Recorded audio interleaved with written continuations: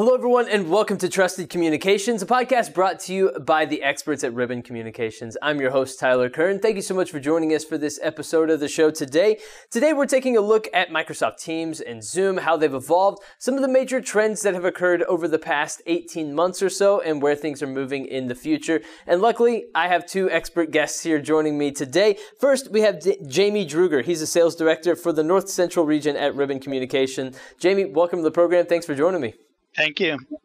Absolutely. And we're also joined today by Greg Nelson, Sales Director for the Mid-Atlantic Southeast region at Ribbon Communication. Greg, welcome to the program. Thanks for joining me. Thank you, Tyler. Appreciate it. Absolutely. So, Jamie, let's kick things off with you. How have the roles of solutions like Microsoft Teams and Zoom evolved over the past year and a half? And are they officially must-haves for organizations in the modern business landscape?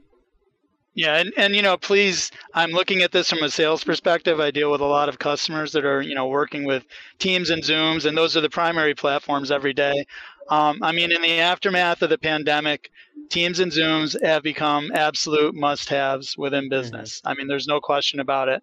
Most large companies, as well as, society, have went into virtual office mode over the past year and a half since the pandemic hit. And the only way for companies to keep operations running was to start implementing multi-collaboration platforms such as Teams and Zoom. And that's the only way they could keep their business communications going. Although things are starting to open up or starting to see some daylight, hopefully, there's still a big push within companies to have the infrastructure set in place to support, what's known as a hybrid workplace going forward. You need to have the flexibility to have workers at home or in an office or even a mix of the two. I work with one university up here in the Midwest, and, although they're opening up for classes next year, they are officially going to a hybrid type of work model for their entire staff. And they're even closing down 2 buildings on campus as part of their effort. So, for universities, it's sort of a mixed bag. For the Fortune 500, it's just an essential need to have better collaboration tools for a mixed workplace and have flexibility in where and even when you're going to be able to work. Unfortunately for all of us, who knows if there's going to be another repeat of what's happened over the last year and a half. Very smart people like Bill Gates have devoted, all their time and energy into trying to counter these types of things. And, unfortunately, the world is reactive instead of proactive. It's probably an economic issue with trying to do things in advance. But with Teams and Zoom, we're going to be better positioned in the future. And when something, and it probably something will happen in the future, and going to this hybrid type of work model. Yeah, so I agree with Jamie wholeheartedly. And one of the things I noticed in the industry and customers prior to the pandemic was there was some adoption, a lot of adoption of Zoom and Teams.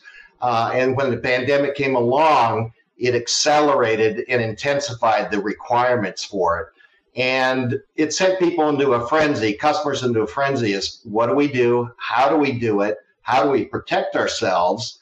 How do I know what's going on in my network? And how do I get the capacity to deliver these services to everyone in my corporation so that we can function and continue with the business through this arena, through the situation. So with that, I think it just accelerated things. People are moving forward, and it's becoming, like we hear this word, the new normal, right? And we're getting folks that want to stay at home, others who can stay at home, others who need to be out in the field, and that's yet to be determined, but we have mobile devices now that can do Teams, that can do Zoom on your iPhones or your iPads as you move forward and have that mobility out in the field. So we're seeing that diversity as well as the adoption and just the change and culturally the acceptance of it. People used to go, I don't want to get on a Zoom session or a Team session. Now it's, I got Zoom, I got Teams, we're going to do it. We're here, I'm in the field, or we're out here at corporate, at home, we're going to do it. So I think it really changed things culturally as well. So that's my input there. I appreciate it, Tyler. Yeah, absolutely. Greg, that's a fantastic point. And it always just strikes me when I think 18 months ago, Teams and Zoom were the names of the platform, but now they've also become verbs, right? Like, oh, we'll just Zoom. And it's a verb, almost that everyone understands. Like, if you say, okay, we'll just like Teams, we'll just Zoom. Yeah, exactly. Yeah, we're verbing a lot. Everyone's verbing now with Teams and Zoom. But I think that's an excellent point. And now that the pandemic has receded to a certain extent, given vaccinations and things along those lines, Greg, it's time to kind of build on the basic capabilities that these platforms provide, right? So what benefits can organizations reap by moving to cloud voice within these solutions?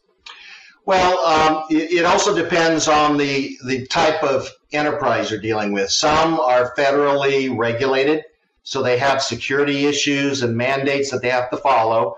So they may not go completely cloud. They may go private cloud with some cloud that's external because of security reasons, hackers, getting analytics, understanding what the company's doing.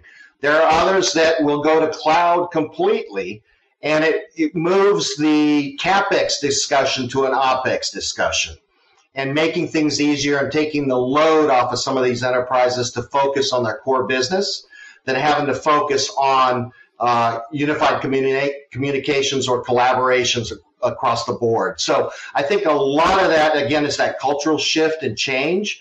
But it also, like I said, depends on the vertical that they're in and if there's regulatory issues or non-regulatory issues.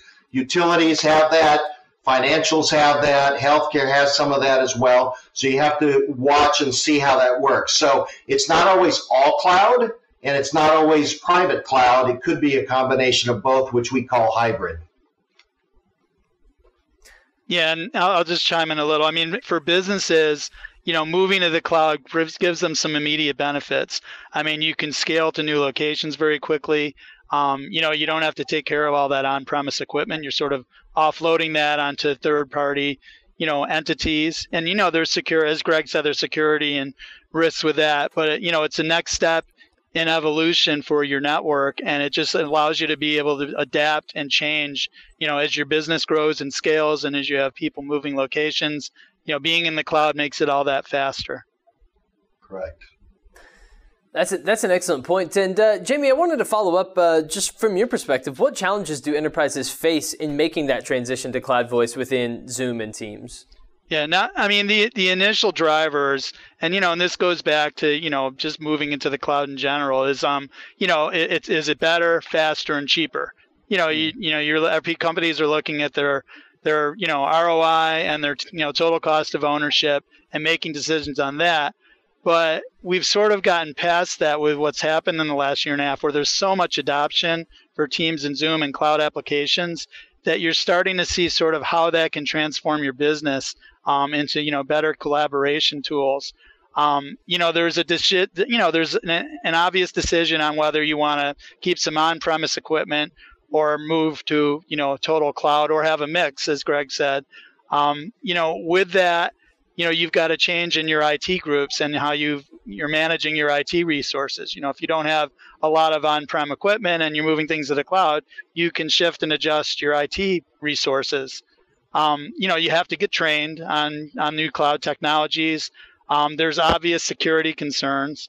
And then, it's important to understand how cloud systems are going to integrate with existing systems that can never be migrated. And I think that's a challenge for a lot of, manufacturing companies and large businesses that have, elevator type of phones that are never going to change. And then, all of this drives around, bandwidth. And, if you don't have your network set up properly to be able to handle, large bandwidth needs, that's going to impact, your ability to be able to use cloud services. Yeah, one key point on the cloud services, too, is survivability. This now becomes the core function of your company to do business. And if you don't have the survivability, the protections that you need to keep this service running, you need to really think hard and understand how you can do that with the cloud environment. And the cloud environment can provide that, as well as a hybrid or even a private cloud can be supported as well. But those are questions you need to ask.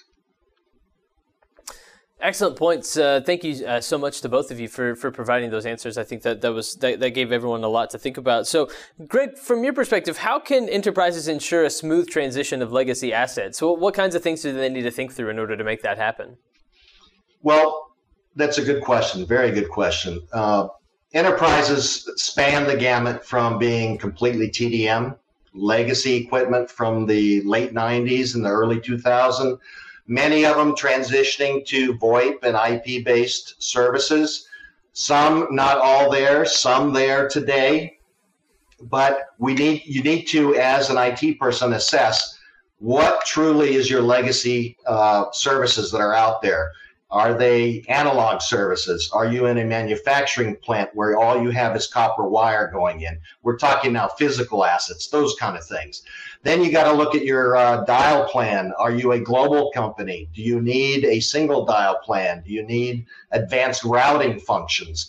And those are the kind of things that you need to really sit down with the experts in the industry and understand and help them guide you in the direction that you need to go. We do that, and many others do that as well. But those are questions that we've been at for the last, 20 years, going at it. So with that, you really need to do a clear assessment of your current environment, where you want to go, and then ultimately how fast you want to go.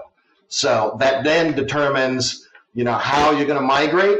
And is there a rip and replace in some areas that you got to make some changes? And then you got to also look at your network, not just the cloud itself, but then the network and access to the branch offices, remote offices, retail offices, those kind of things. So there's a lot to think about, but once you get that in a complete view, you can make a very good, intelligent decision on how to proceed.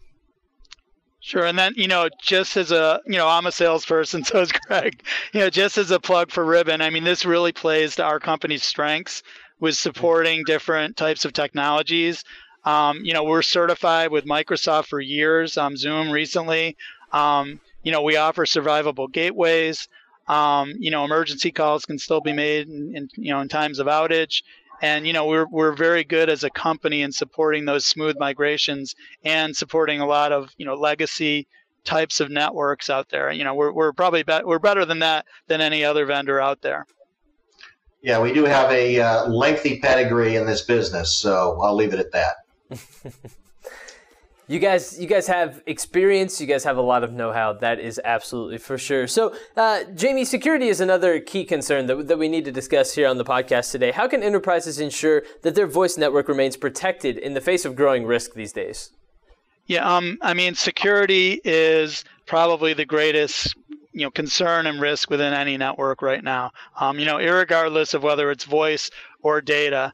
The number of hacking incidents, and we've all seen them on the news, has risen to new heights. Even the federal government has gotten involved in some of these in trying to track down Bitcoin payments. It's affected Fortune 500s, healthcare, universities, healthcare systems. Personal story, my brother is a doctor. He's a membership in a surgery center, and they got hit by ransomware. And guess what? They paid $250,000 in Bitcoin, and it's gone. They had to pay it. They had patient records that were being held up. I got another guy. He's friends with me at the dog park, and he was basically out of work for 2 weeks. He works for CNA Insurance. It was headline news, and he was out of work for 2 straight weeks with absolutely no communications other than his being able to call people on his cell phone. So, it's crazy. It's a big risk nowadays. And the basic functionality of a session border controller, which is, one of the products we provide, is as a voice firewall.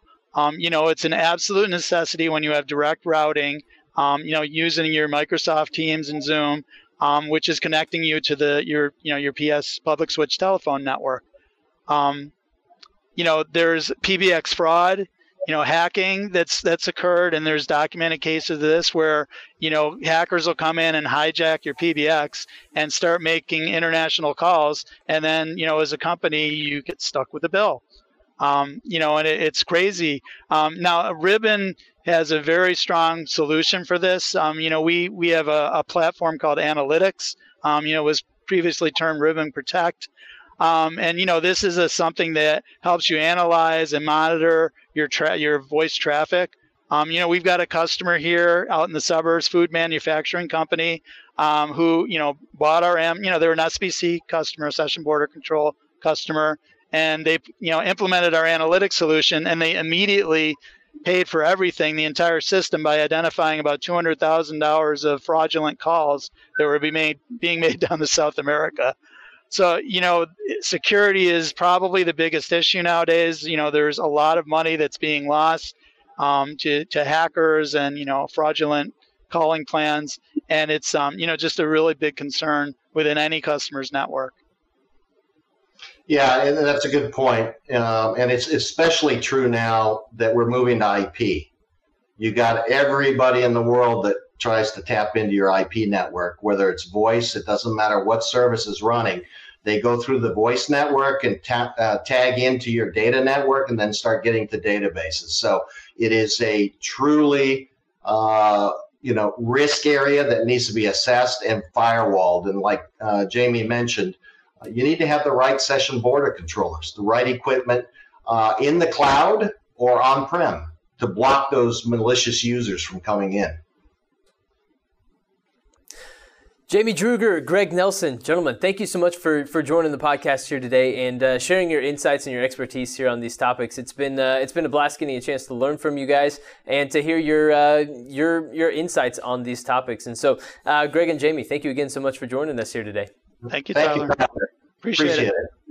Absolutely. You guys were very in sync there, and I appreciated it. And everyone out there, thank you for listening to this episode of Trusted Communications. We appreciate it very much. Of course, thank you again to my fantastic guests and everyone out there for joining us for this episode. We'll be back soon with more episodes of the show, but until then, you can go to Ribbon's website to learn more about Ribbon Communications and the services they provide. And of course, make sure you subscribe to the podcast on Apple Podcasts and Spotify to stay up to date with everything going on from Ribbon. And we'll be back soon with more episodes of the show. But for this one, for my guests, Jamie and Greg, I've been your host, Tyler Kern. Thanks for joining us.